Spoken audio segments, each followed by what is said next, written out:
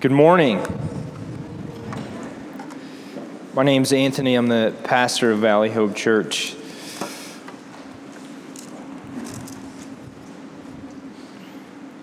That chorus that we were singing that focuses on that repeated word, Hosanna. If you've grown up in church, there's possibility that you just sing that because that's what people sing. And if you didn't grow up coming to church, what are you saying? What does that mean? And it's this cry that carries this traditional weight that's born not just out of the Christian church, but even before that for the people of Israel, this exaltation of the king who comes in and rides with salvation. It's originally a plea to please come and help save me, but it sort of culturally transforms its meaning to just announce an assumed salvation. So that song, when you're singing that words with that song, and you'll hear songs like that again on Palm Sunday, it is the people of God shouting aloud the confidence that God will come and save, because He is the God who comes and saves. And that's really good news. So if you sang that without knowing that, look at all the things that you just said on accident, and now I'm helping you know what you did on purpose. Last week we had with us a couple missionaries that we support, Samuel and Zarini Foos, who are over in India, northern India. And this morning I wanted to bring up Adger McKay, and you can bring your family up if you'd like. It's up to you, your call. And many of you have never met the McKays, maybe seen them around Black Mountain. They're sort of Black Mountain people.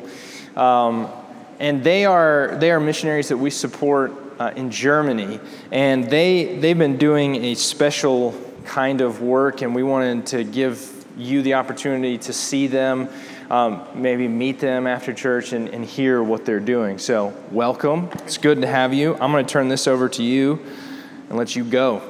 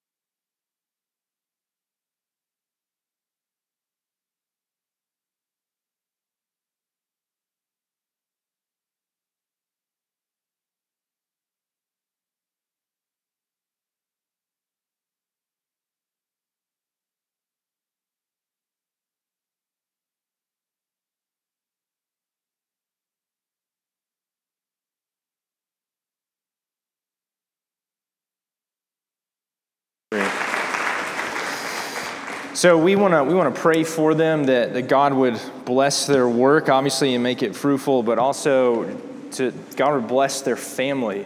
This is a family endeavor. It's not like Andrew goes over on business trips and come home. Everybody has gone over, and are all of you bilingual now? Pretty much. The boys are coming along really quickly. I still have some German. You're the least bilingual. Okay, great. I'm holding everybody back. Yeah, that makes sense. So we'll just pray for Andrew to catch up.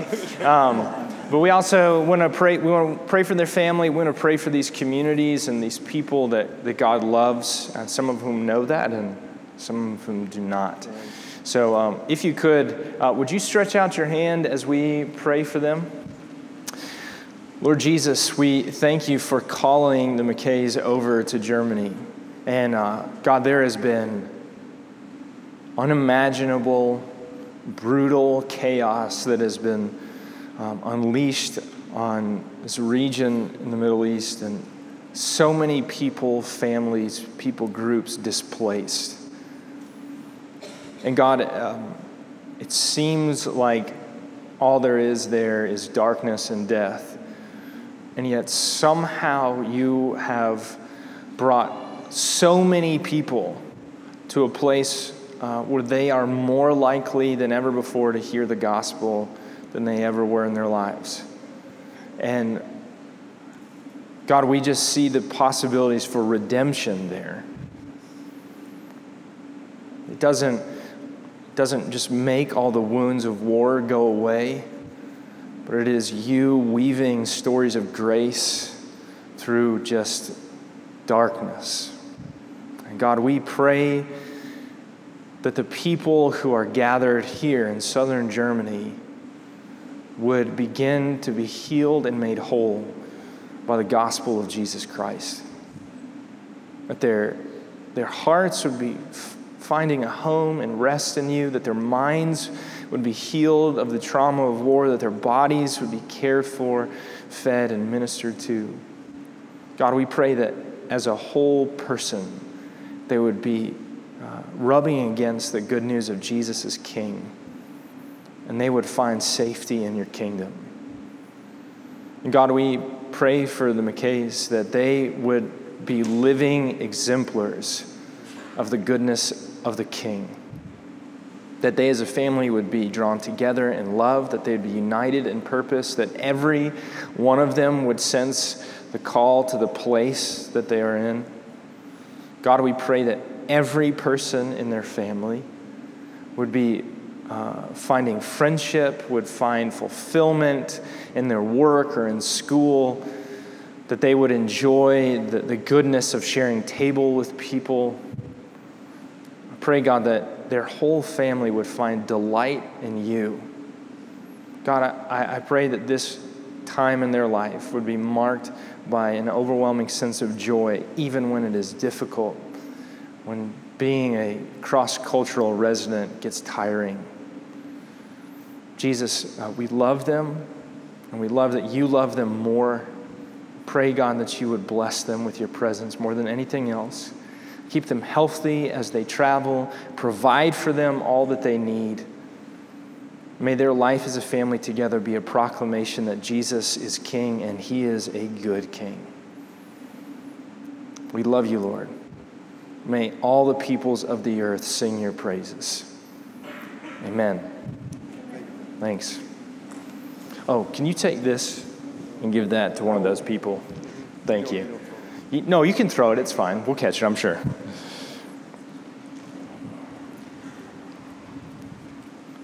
No, the work that the McKays are a part of in Germany is just another reason that I'm really grateful to be a part of the EPC. Our country is going through a particular national moment where what to do with refugees is it's like a thing. And, you have people who are just saying it's too dangerous for us and we don't want to welcome them in. And you have other people saying this is important, but they're not quite sure exactly how to do this. And that whole national discussion changes nothing about the fact that there are millions of people that are displaced from their homes and need care. And this is a place where they are. So whether you can figure out what we should be doing as a country or what that looks like, whatever, these people exist and are not waiting around for you and I to decide what we should do. These are people that God dearly loves and have seen and experienced horrific things. And I'm so grateful for the McKays for being obedient to the call, and for many, many churches in Germany and elsewhere in Europe who are preaching the gospel and taking care of these people in real ways. And there are real challenges to that, for sure. But those kinds of people and places are the places where Jesus called his church. So really grateful that we get to be a very small part of having a hand there. If you have questions for them about what that might look like for you personally, please go talk to them. They would love for you to be connected to their work.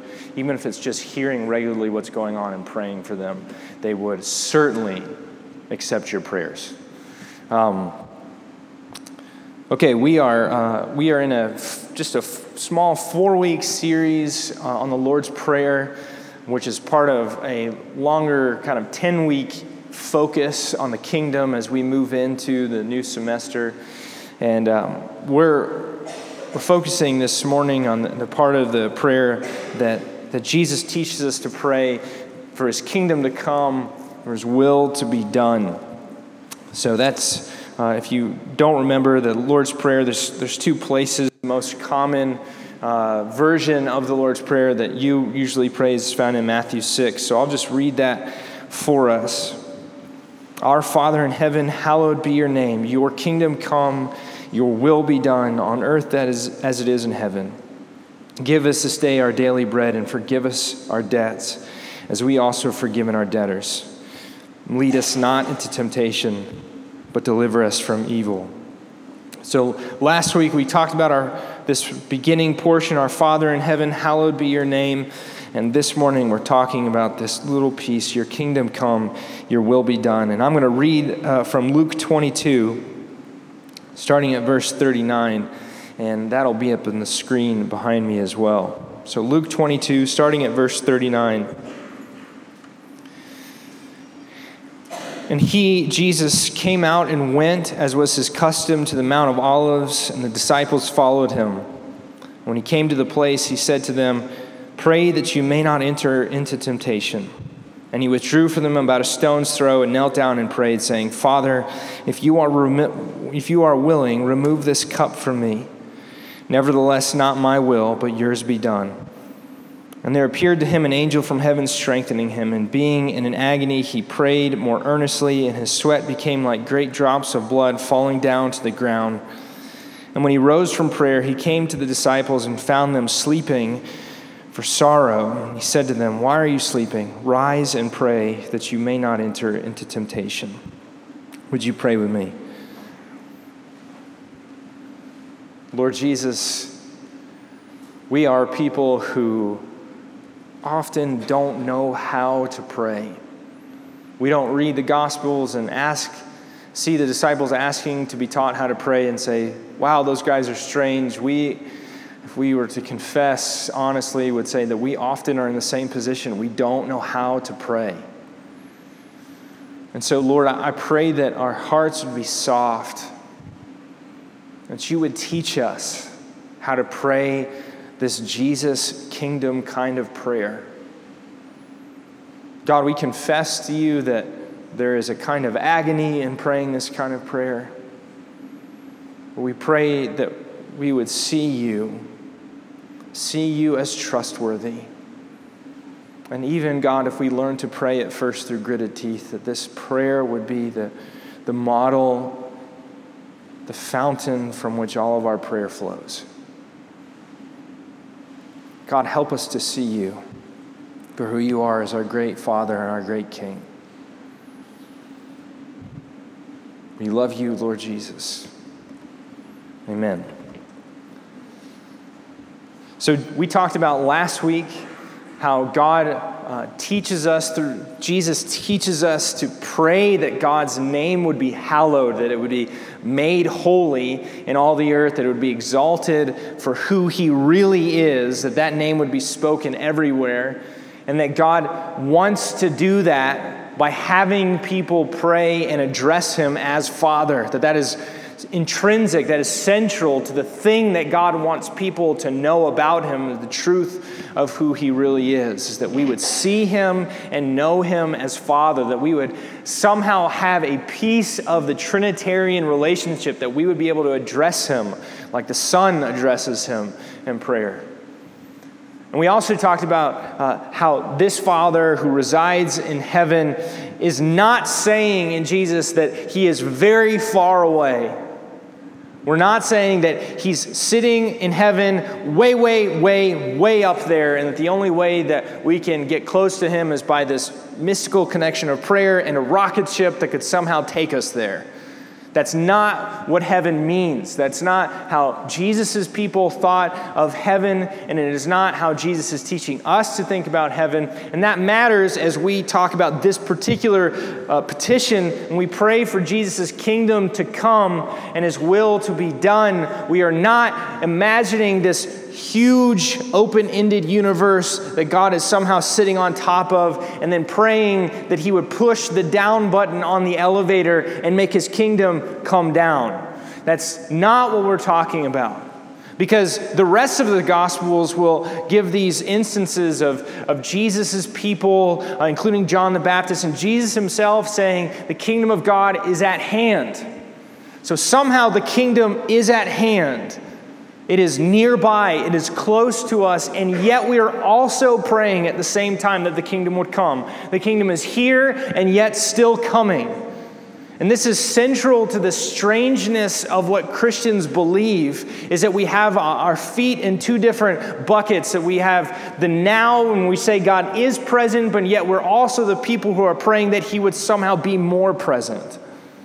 We said that last week that heaven has more to do with God's reign, with God's supreme will being done in fullness than it does location. And this is the same sort of spirit that's in this petition. We are praying that what God wants is what we would want. We are praying that God, who rules from his throne, would speak from his throne, and what he says as decree would be done. Because there is the heart of the kingdom. I teach a survey of the Old Testament and New Testament at Montreat, if you've been my students, and we talk about the kingdom, and we talk about the New Testament. And what I try to get people to talk about what does it really mean when we say kingdom? And, people's first reaction when they start talking about that is perfectly normal. How do you know you're in a new kingdom? Is you go to a new place.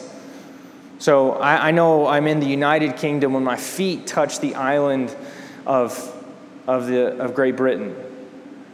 Well, that's true, but is it true? Because, for example, if, we went crazy and decided, you know what, we want England. We're going to send all of our military over there, and we're going to just take half of it. We're just going to take England just because we want it. England, half of you, us, you can have Scotland and Northern Ireland, UK. The Queen has had her kingdom shrunken. We're going to just take half of England. Now, when that happens in this imaginary universe, and we have, for some reason, taken half of the island, and you decide, you know what, I'm going to go visit this new 51st state of England, and then you fly over there, and you get off the airplane at Heathrow, and you walk into London.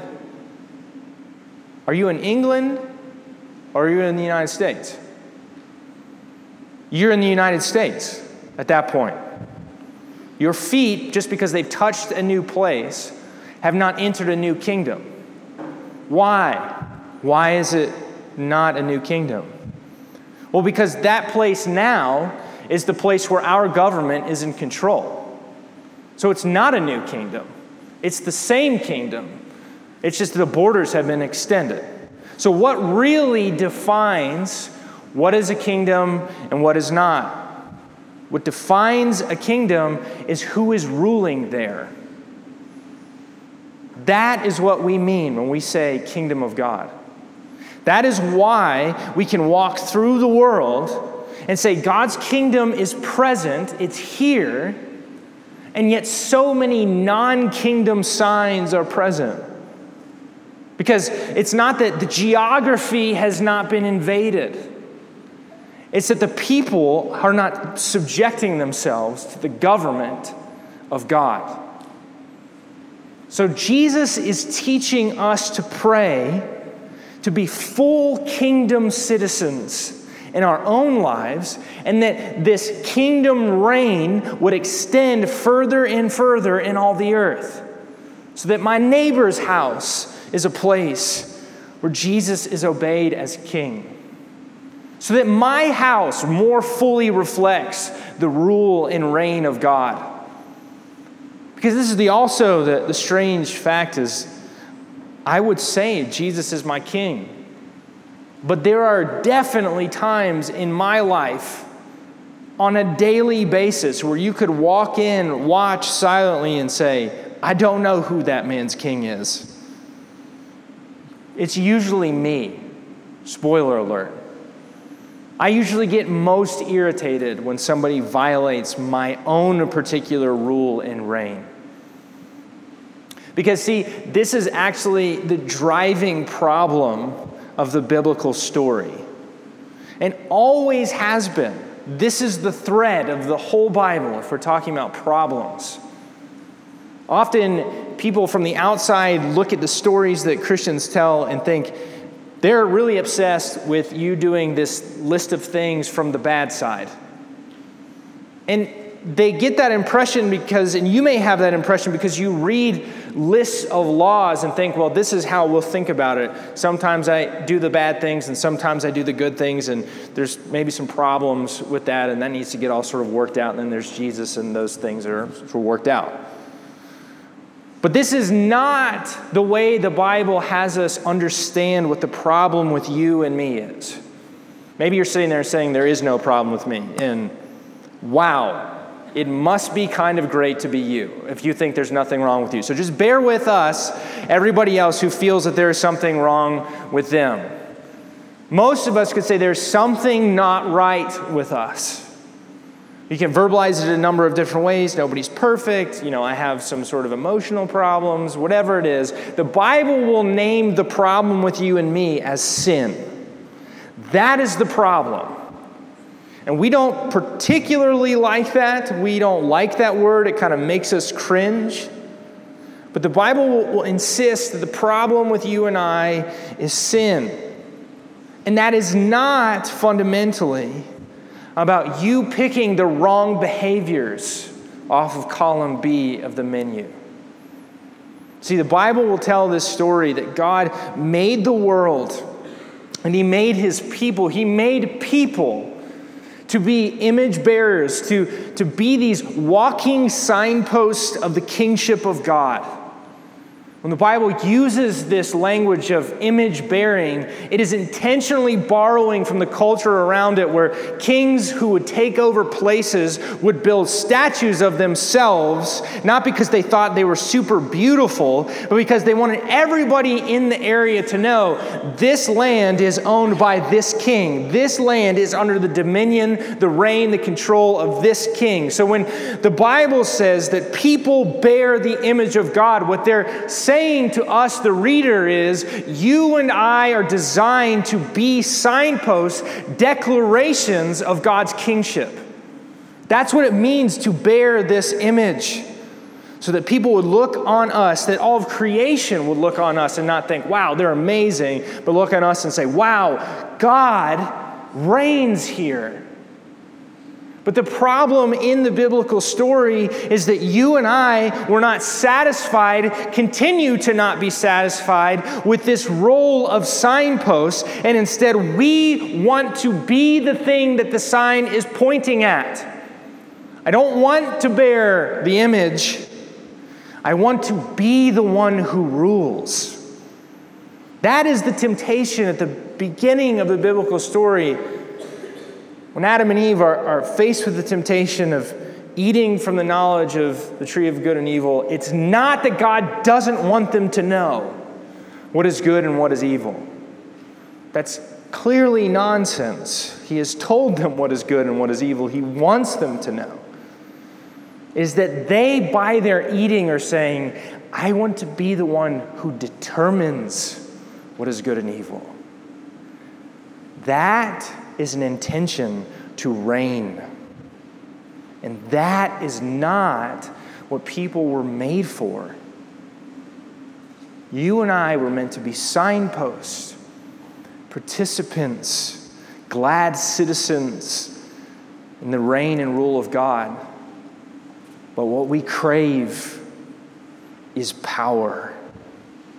What we crave is the reins of the kingdom ourselves. And you will see this in Israel's story over and over and over and over again. Is that they will be reminded that life works better when they are living it as it is meant to be with God as king. But then they'll say, you know what? I got this thing. I can do it. I could maybe even do this better. And they go on this terrible cycle of forgetting that God should be king and they should not. And God says, fine, if you want to be king, go ahead. I'll let you. And it's terrible. It's awful. It never works out. And God will just mercifully remind them that he is meant to be king, and Israel will repent and everything will be good again. And they're like, hey, we can do this. And then they'll go downhill again and everything will be terrible and terrible. And God is like, it's better when I'm king. And Israel will say, you're right, you should be king. And everything will be great. And then they'll forget and everything will be terrible. And if you read this again and again and again, and it just feels like this horrible washing machine. You ever watched washing machines, the front-loading kind, where you can just sort of watch the clothes tumble around? This is Israel. I'm in my Read the Bible in a Year plan, and I'm reading through the books of Chronicles right now, and it is just a never-ending cycle of Israel getting it and Israel being dumb again and again and again and again. And at the heart of this stupidity is this desire to rule and to reign the way that you want to. And I experience this all the time in my own life, in the stupidest ways. Everybody who has been in this church for more than 2 weeks knows that I deal with a minor case of road rage. When people do not operate their motor vehicles at the correct speed, no slower, no faster, I get super annoyed. And just recently, I was leaving Buckeye Cove, and somebody pulled out just ahead of me on the road, and that somebody decided that 29 was the correct speed as opposed to 40. And I had to coach myself. This is not a big deal. I will get to the end of this road within 90 seconds. This is not a big deal. And I was talking myself down from my annoyance. And we pulled up to the edge of Buckeye Cove, and there's a right lane and a left lane. He was in the right, and I was on the left, and I was like, I'm free! And I pulled up to the line, and then he honked at me. Because he was an older gentleman that wanted a clearer sight line to look left, and he was waving at me and yelling at me to back. He's behind the line by 10 yards, and I'm like, I don't know what you're doing, bro. I'm on the line. I am driving correctly. I have given you grace, and you don't even know it. I could have flamed you in my heart for 90 seconds here, and now you're honking at me and telling me to back up so you can see. Move up! I didn't do that. In my heart, I did that. I didn't do that, though. But still, somehow I have this conviction that the most important person in the world is me. And those 90 seconds from my driveway to the end of Buckeye Cove are vital to the history and momentum of the universe. And if people do not drive correctly, I have a right to be enraged at them, for I am their king. I am the king of earth, and they should obey me. That guy is just enjoying a pleasant Saturday morning drive, but he should be aware. That kind of nonsense is a small moment. But we do this in big and small things. I am the most important person in the world. If I am not happy and I am not fulfilled, I will do what I want. And if God says otherwise, He will bow the knee to me, and I will do as I please. That kind of attitude is, for one, lunacy. If God is God, the infinite God of the universe, He does not bow His knee to anyone. And for you or me, pathetic, puny little me, to say, I have right knowledge, I have right intention, you will adjust your plan to me, is to spit in the face of a tsunami. And every moment that we stand before infinite, blazingly holy God and say, I will be God here, and we are not wiped off the face of the earth, is a moment of grace and mercy. By rights, we should be destroyed, vaporized before the rightful king, because what we are doing is treason.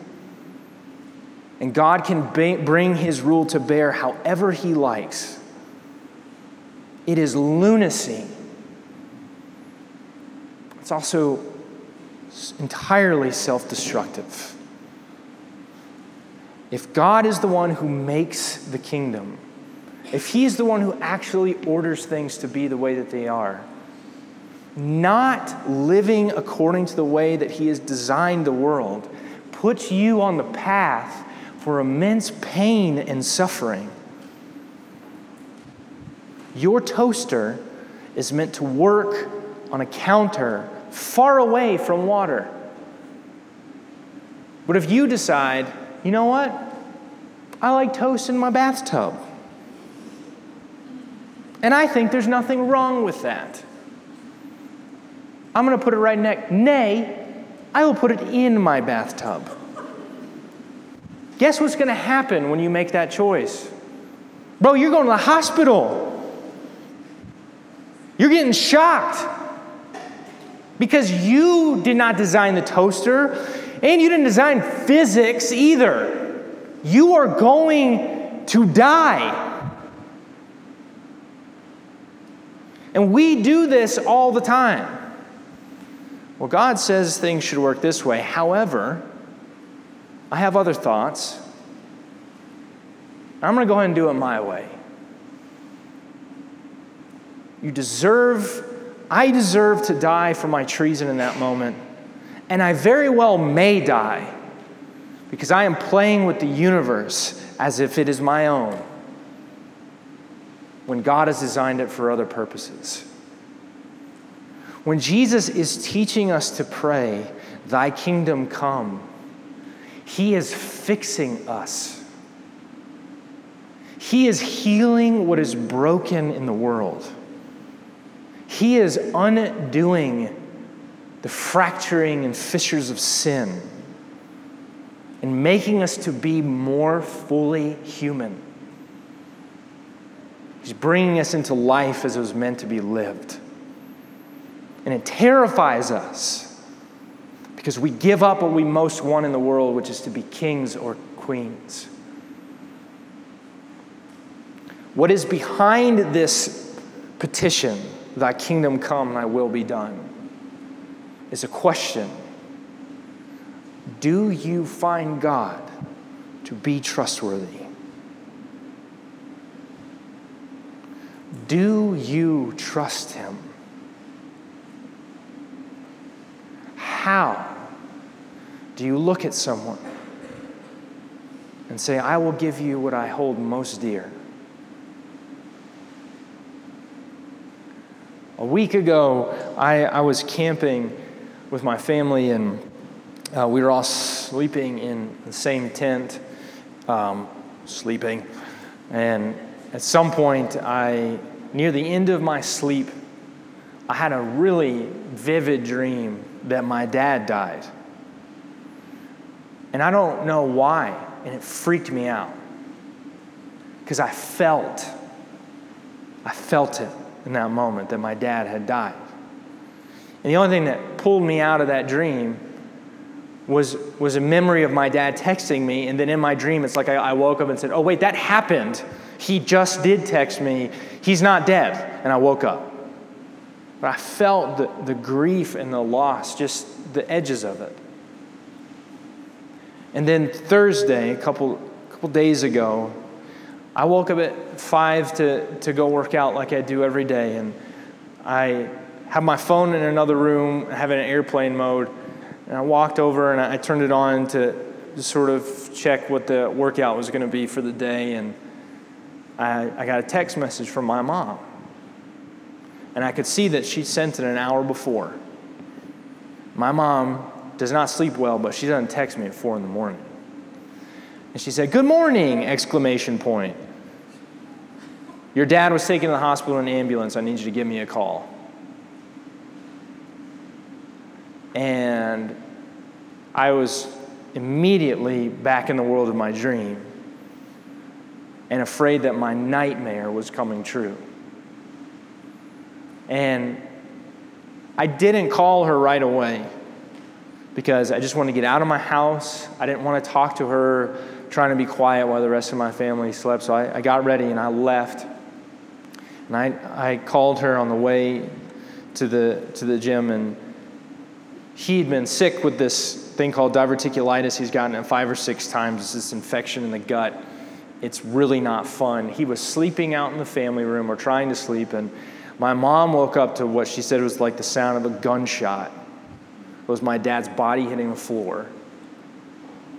And she walked out and found him unconscious. And when he came to, he was babbling nonsense, like he was having a stroke or a seizure. And she called 911, and they came and got him. And by the time they got him to the hospital, he'd done it again, same thing. And he couldn't remember my name. He remembered that I was his son, but he couldn't come up with my name. And that was all she knew at that point. They weren't sure what to do with his neurological symptoms, and so I tried to do what I was getting up to do. I worked out, I drove home, and I came home and went down to our basement. I got another call, and my mom said that they were thinking that this was all just a result of infection of the diverticulitis and the blood flow adjusting to his heart, and that made him pass out when it affected his. But they were going to do a CT scan of his head to make sure that he hadn't had a seizure or something. And at that point, I lost it. I was just alone in our basement, and the thing that I'd been worrying about for several hours at that point, I just sort of put my hands on my knees and I just cried. And I begged God not to take my dad. I'm not ready to not have him. My dad's dad died before I was born. I never met him. And I'm grateful that all my kids have known my dad. But I have a son who's 3, almost 3, and an infant, and I don't want them to not have memories of my dad. I was not ready for that. And I wasn't ready for him to maybe still be alive and not be all there, to be perfectly honest. So I decided on Thursday to drive to Atlanta, go see my dad in the hospital. By the time I got there, his CT scan was clear. He was in pain, but he was much better. They had a pretty good guess as to what happened, and he was fine, relatively speaking. He's home now. He's fine. But as I was walking out of that hospital, I felt a question as I thought about this passage, because it was on my mind as I walked out. Would you pray this prayer? Would you pray, "Thy kingdom come, thy will be done"? Not, "My kingdom come, my will be done." But when your father is potentially dying, would you trust me? And would you pray, "Thy kingdom come, thy will be done"? As I got back in the elevator to go down to my car and to drive back that same day, my confession was that I was not ready to pray that. It was not my instinct, and it wasn't where my heart was. I was so troubled, because in that moment, the answer to the question behind the petition is, do you find me trustworthy? The answer was no.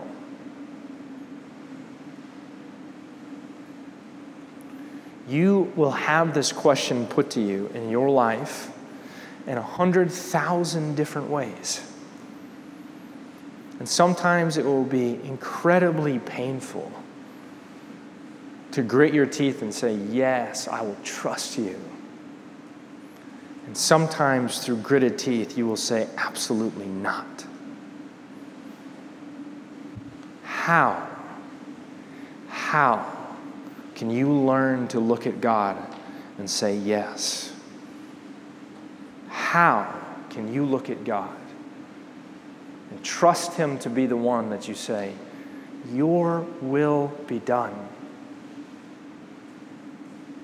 My best answer for you is to read the passage that we read at the beginning of this, in Luke 22, and listen to Jesus pray that prayer. He withdrew from them about a stone's throw and knelt down and prayed, saying, "Father, if you are willing, remove this cup from me. Nevertheless, not my will, but yours be done." And there appeared to him an angel from heaven, strengthening him, and being in agony, he prayed more earnestly, and his sweat became like great drops of blood falling down to the ground. Jesus does not teach his people to pray this from a distance. Jesus prays this prayer on behalf of and for his people. And Jesus is not teaching his disciples to pray this saying there will never be a cost. Jesus is teaching his disciples to pray this knowing there will be the highest cost. Jesus is not removing this from the arena of suffering. This prayer only makes sense in light of his own suffering. I am invited, I am begged, I am demanded to trust God, not just because he is holy, not just because he's bigger than me and more powerful than me. I am invited to trust him because God put himself on the cross. And he is the good and trustworthy one. And I know it for sure because Jesus splayed himself for all to see and to say, the God who wills and works for you is the one who would sacrifice his Son for you. I am not offering myself up to a capricious and mean deity who might screw with me and put me through all kinds of hoops just for his own bizarre and twisted pleasure. He is the Father God. He is the one who sacrificed himself for me. He is the one who loves me to the point of death. He is the one who wants his name to be hallowed, not by just calling him the Great One, but for me to come to him as Abba, Father, so that I can even hold the life of my own Father in open hands and say that whatever you want is better for me than anything that I can imagine. This does not exempt me from suffering. Cannot look at the life of Jesus and say that his people are exempted from suffering. Jesus himself is the suffering servant. And all of his people's lives have been a story to us through all time. We are not exempted from suffering. But the deep, deep joy where we as people dive into what we were made for by giving ourselves over to the King who made us, overrides, transcends all the suffering that life will throw at us. To pray, thy kingdom come, thy will be done, is to say that whatever may come, you are more delightful than anything I could lose. That does not mean that the losing will not hurt. It means that anything that hurts us can be healed. Any wounds the world makes on our bodies and on our hearts will one day be resolved when the will of God is most fully expressed and carried out, and he wipes the tears from our eyes. My Father in heaven is not distant or cold or unpredictable. He is predictably himself. Father God, stretched out, suffering for his people, that we might have life and love in him that exceeds anything that we will ever lose. If you are here this morning and you know that you are in the grips of living your own life the way that you want, and I don't know what that looks like for you. Maybe that looks like you just being the best person you can figure out how to be. And anybody looking at your life would say, yeah, they're pretty much a great person. Great. But if you know that you are the determiner of what is good in your life, and God is absolutely not allowed to tell you what you do not want to hear, you are in slavery, and you will die. You are bringing the toaster into the bathtub. Give up the throne. Stop giving yourself to your own particular kind of slavery to sin and death. And stop trying to be what you cannot be. You are not the ruler of heaven and earth. Come live a more liberated life with Jesus. And if you struggle, you want to pray this prayer, you want to give yourself over to the good God, the good King over heaven and earth, but you struggle to answer yes to the question, is God trustworthy? The petition to you, the plea to you is the same as every Sunday. Look at the cross. He loves you. He loves you ceaselessly, fully, infinitely. We may live in a broken and flawed world that will yet inflict wounds on us. But next to the split open side of Christ is a fountain that will forever heal you. If you have been wounded this morning, come to the cross. and let Daddy King hold you and heal you. Thy kingdom come, thy will be done, is our hope for now and always, forever and ever. Would you pray with me? Jesus, we confess that we do this poorly. That we want control of our lives. We want to be the ones in charge.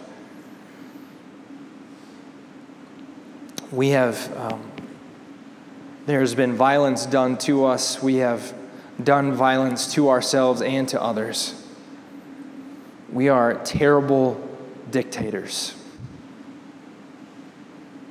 God, I pray that this morning we would hear the call of the gospel to recognize you as good and benevolent, the Father King that we need. I pray, Holy Spirit, that you would convict us where we have not let go of control, where we continue to seek out our own tyranny. Help us, God, to let go of those realms. Father, I pray for all the places where we are people who have a hard time confessing that we trust you. Father, I pray that you will win our hearts, that you will ease our doubts, that you would help us to see the cross for those things, that we be reminded how good you are to us. We pray that your kingdom would come, Lord Jesus. We know that it's here. We know that it's among us. We pray that it would grow in us. We pray that it would grow in our valley, that more and more the reign of Jesus would be extended to the borderlands of our communities, to the edges of the earth, that all peoples might freely and joyfully confess in every tongue under heaven that Jesus Christ is Lord, and he is the good King that we have been longing for. Make much of yourself, Lord Jesus, and heal us. Amen.